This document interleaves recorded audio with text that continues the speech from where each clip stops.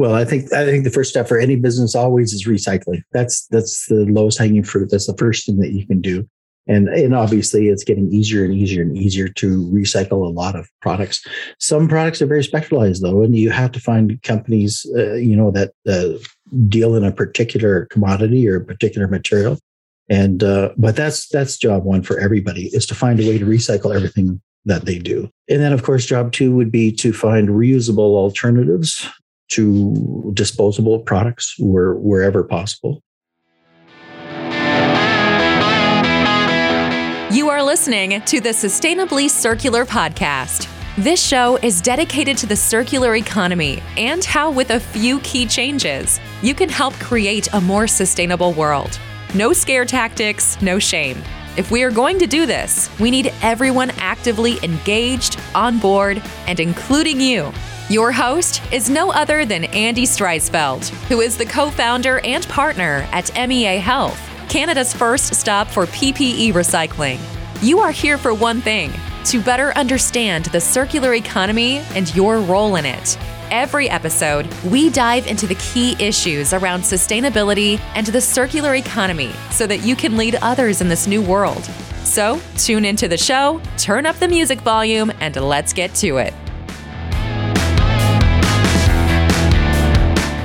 Good Wednesday morning. This is the Sustainably Circular podcast. This podcast dealing with circular economy and sustainability in Canada and all over the world. I'm your host, Andy Streisfeld. Welcome back to our second part of our three-part series on PPE recycling and the circular economy. So we had Shahid from Big Nano. Now we're going to have Barry Hunt from Presentix and from CAPM organization.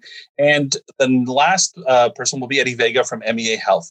And that will constitute the three pillars of what PPE recycling looks like in Canada.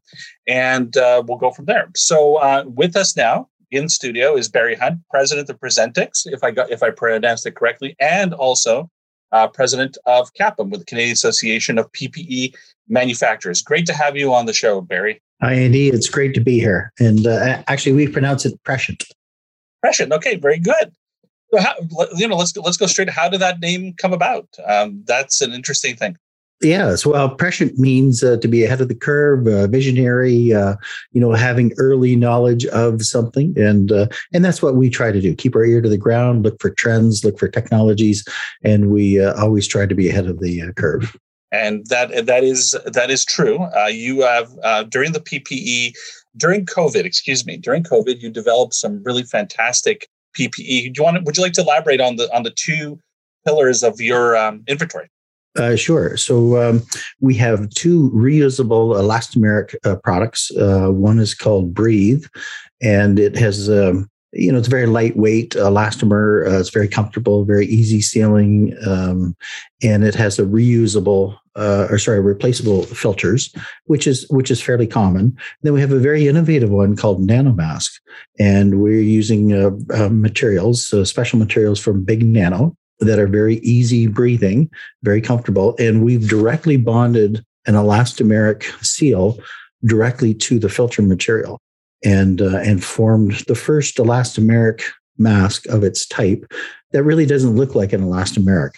And so it's very, very lightweight, very comfortable. And from a reusable, from a circular economy point of view, it has a very, very low footprint. On a consumer level, typically you would have a product like that.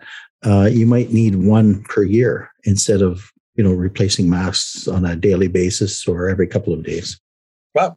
And sticking with the circular economy and sustainability, you are planning for the future here. I understand that there are new stuff in R&D development, something that is actually, you are a part of this circular economy model.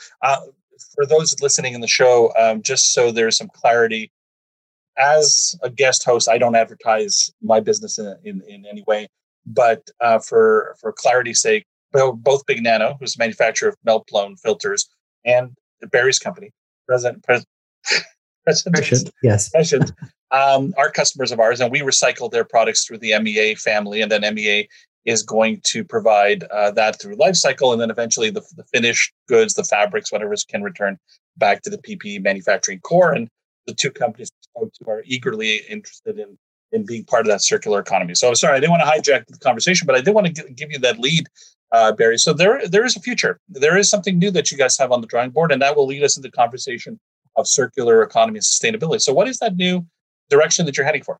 Yeah, so plant-based products is, I think, where you're probably headed, Andy. And so, for years and years and years, I've been trying to get away from petroleum-based products in general, including gas-powered cars, et cetera, et cetera. And in a certain segment, shares that view. But the single-use plastics, to me, are a bit of an issue. I would love to see more reusable products.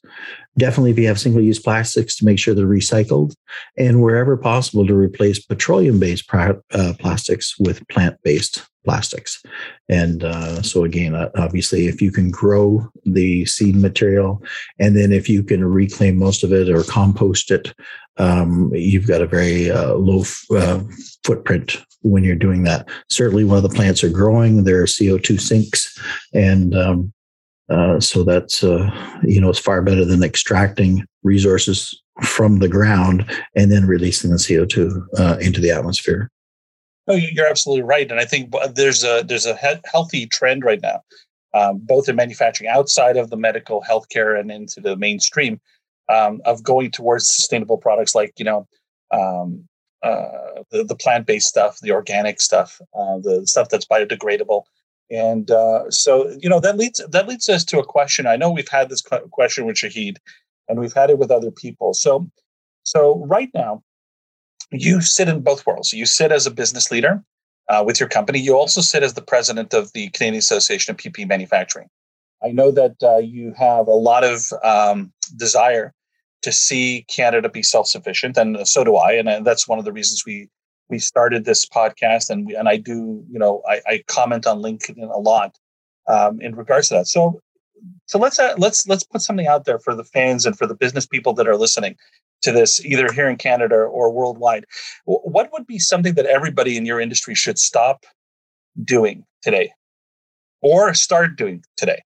Well, I guess to stop buying petroleum-based disposable plastics and start buying Canadian products. That's a big issue.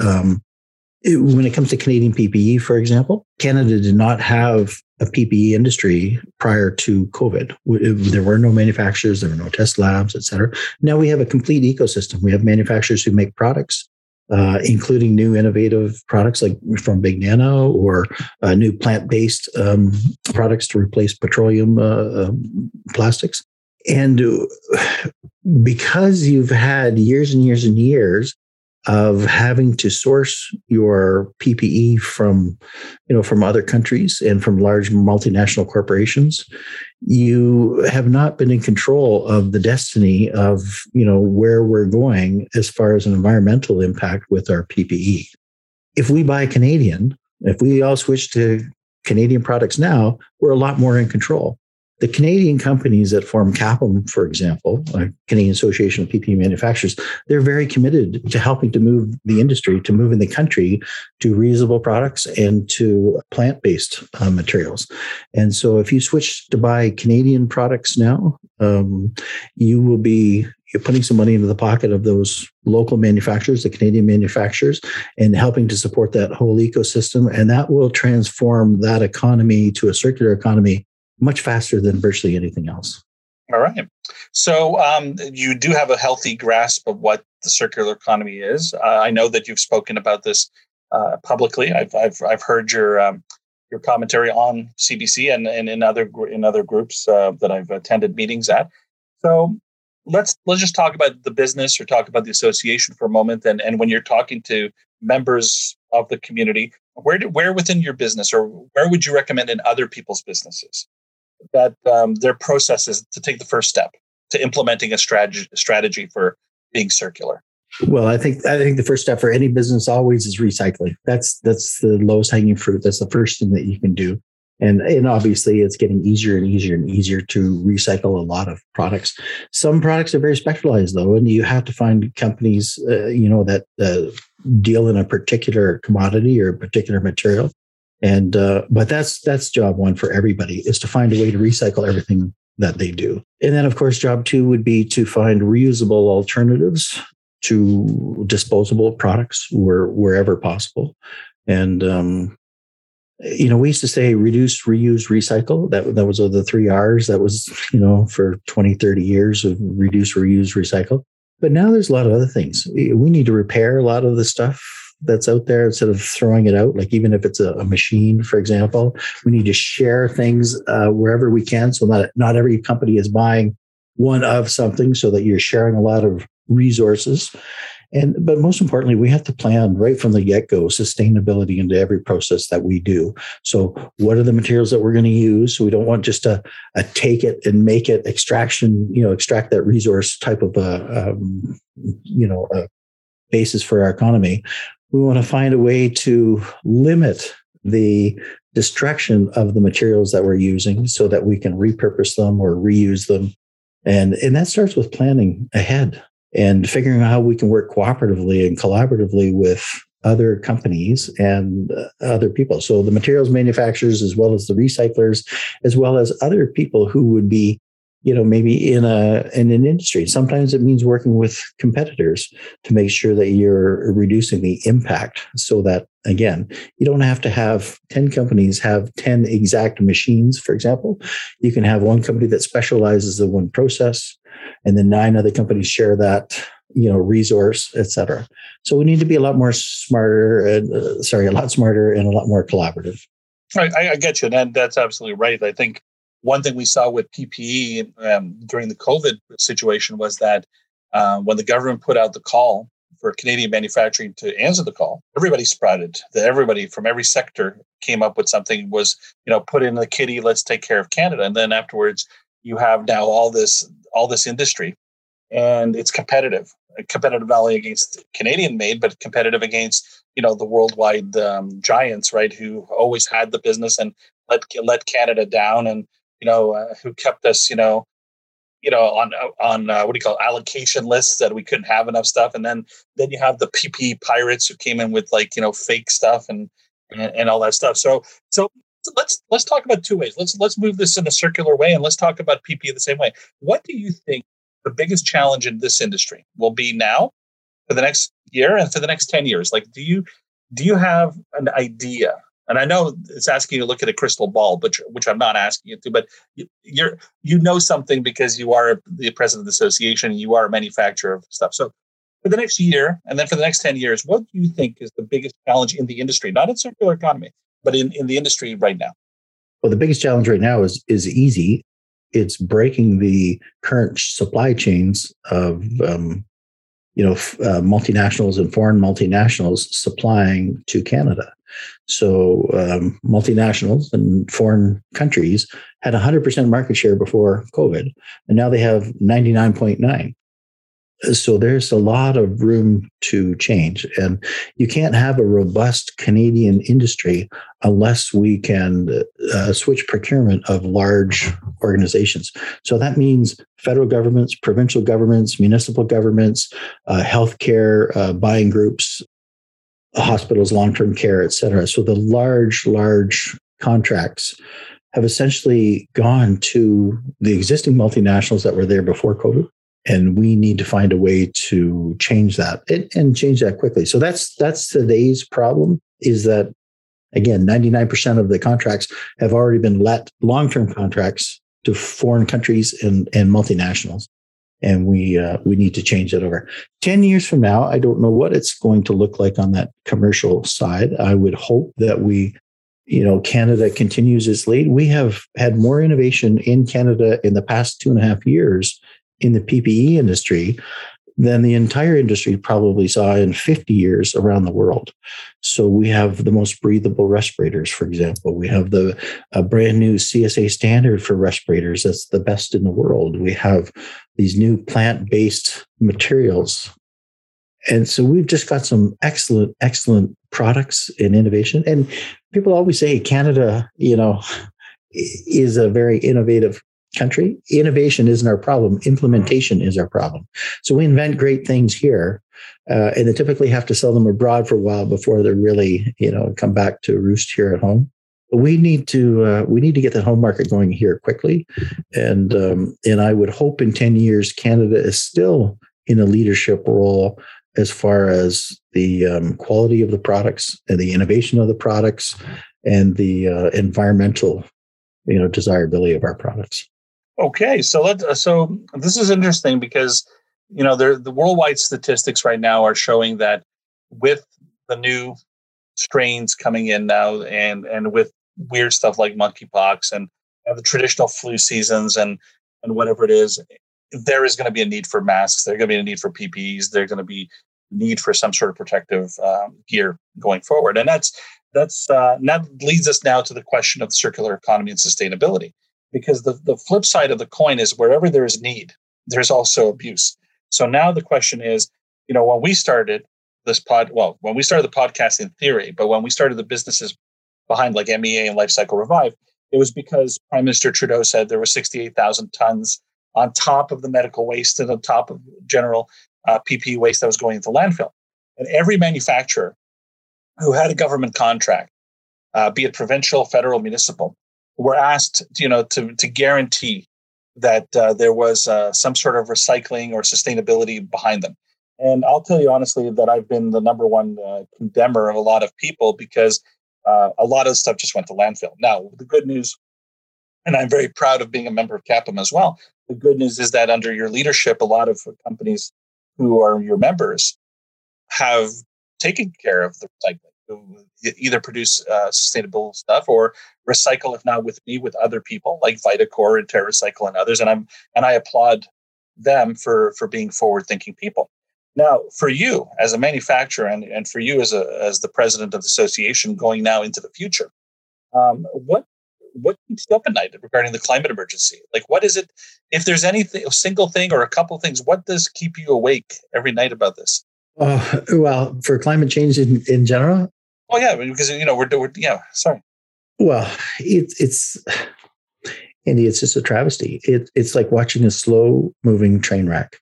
I mean, I'm old now, but when I was, in grade 5 and 6, my teacher used to tell us about, the population growth in the planet, the drain on the resources, the pollution that was going on. I learned about CO2 in the atmosphere, et cetera. Well, that was like 40, almost 50 years ago. And I mean, it's like a snowball rolling downhill. You get to a point where, you can't stop it. And of course, we're at or very close to that tipping point. And that's what keeps me awake at night is the tipping point. There's so many competing interests to maintain our legacy practice of how do we buy things, how do we make things, extracting things from Mother Nature and releasing into the atmosphere. And there's so many systems out there that are designed to keep that going, whether it's commercial interests or whatever it is. I don't think people understand the importance of homeostasis when it comes to the planet. And once you tip it outside of homeostasis, all heck breaks loose. And I mean, we're seeing it in changes in weather now and, storms and floods and atmospheric rivers and all kinds of things that you never heard of before, polar vortex and all kinds of things. And I don't think people understand how hard it would be to re-terraform planet Earth if we push it too far. And I mean, generations will suffer needlessly. It'll cost the world economy trillions and trillions of dollars. There's no need for it. We need, and it comes back to collaboration, education, everybody working together. And there's commercial opportunities there, but we have to work together to make sure that we're, moving things in the right direction.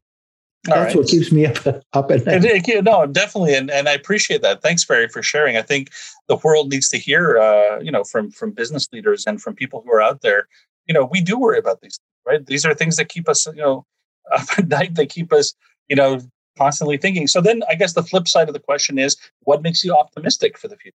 Is it just what you said now, that we will be able to collaborate, we will be able to work together, or is there something else that keeps you optimistic? Well, for me, it's always technology, Andy. I'm a big believer in science and technology. I've worked in R&D and, bringing new things, mostly into healthcare for 40 years. And so I'm a technology guy. And we make so many mistakes in the world that we have been fortunate to overcome a lot of those mistakes with technology. It's kind of the backstop for us when we really mess up, and so I'm hopeful that the technologies will be there in the future, that we'll have the vast energy resources without, affecting the planet, et cetera. But technology really is the thing I'm counting on, because I don't see the collective will and the ability to get everybody working together based on what we have to work with today. So I really think technology is going to have to be our savior. All right. So for those of you listening who are in my network at LinkedIn and in Barry's network, we got to work towards technology. I have to say that, Barry, when we started our business back last year, we started using your UV light tunnel, your disinfection tunnel. That was something interesting, because I heard a story that during COVID, you made these machines available so hospitals could re-sterilize their N95 respirators because they were having a problem getting shortage. And when we discovered the technology, we figured it in our line of disinfection. So I got to tell you, I'm glad that you are a technological person, because you help our safety and our protection against the nasties at the facility. But your technology is also well thought out for everybody who wants that. Like, I noticed that back in COVID time, they were sterilizing groceries through UV light. So this was something, and you made it affordable, and this was great, and I appreciate that. Right. Well, and so that's something we've done for many years. I have a goal to get rid of nasty chemicals in healthcare. We just have a no chemical policy. We want to replace chemicals with photons of UV, for example, for disinfection.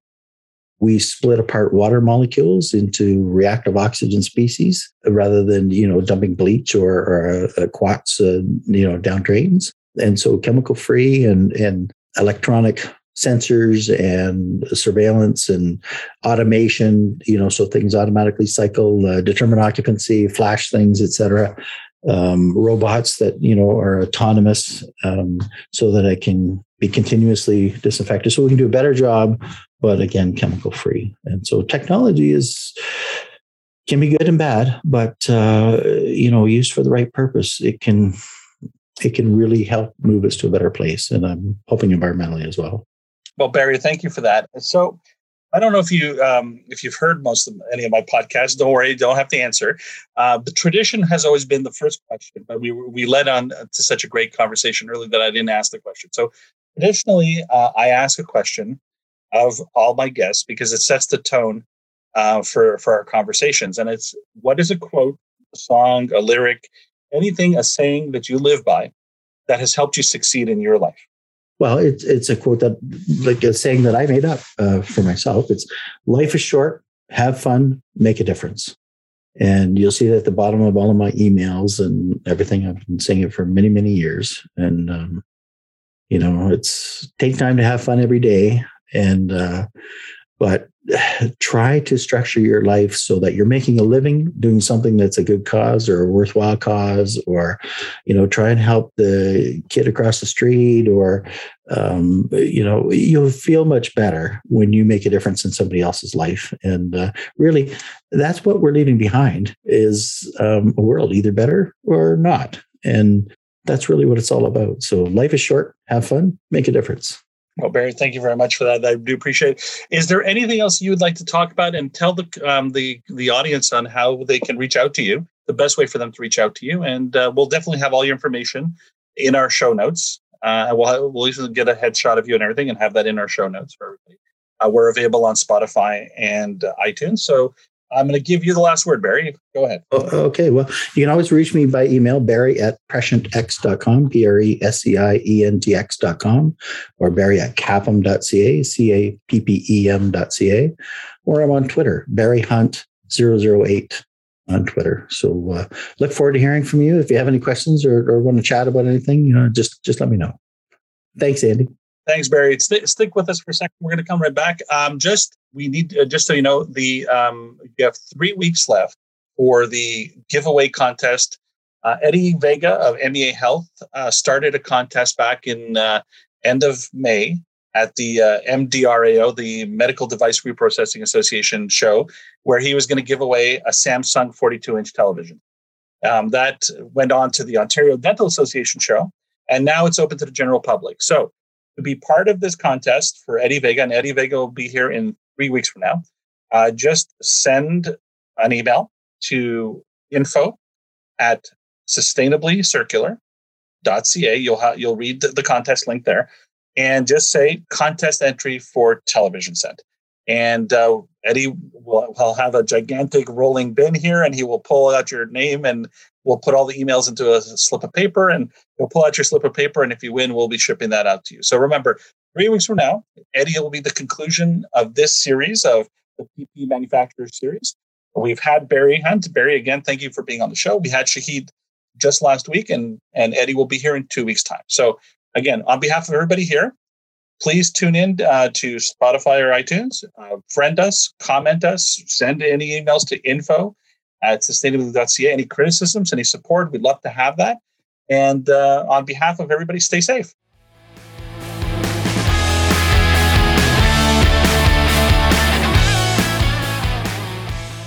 I hope you enjoyed that episode today on the Sustainably Circular podcast. If you love what you heard, subscribe to the show on whichever podcast platform you're tuning in from. Much like this show, Andy and the team love getting into the good and the bad, and everything in between. So feel free to express yourself in the reviews of the show, and we will give you a shout out on the next episode. If the episode made you think of someone that needs to hear this message, take a screenshot, send them a message, or discuss it with them over coffee. Leaders are the best givers, and after all, we're all in this together.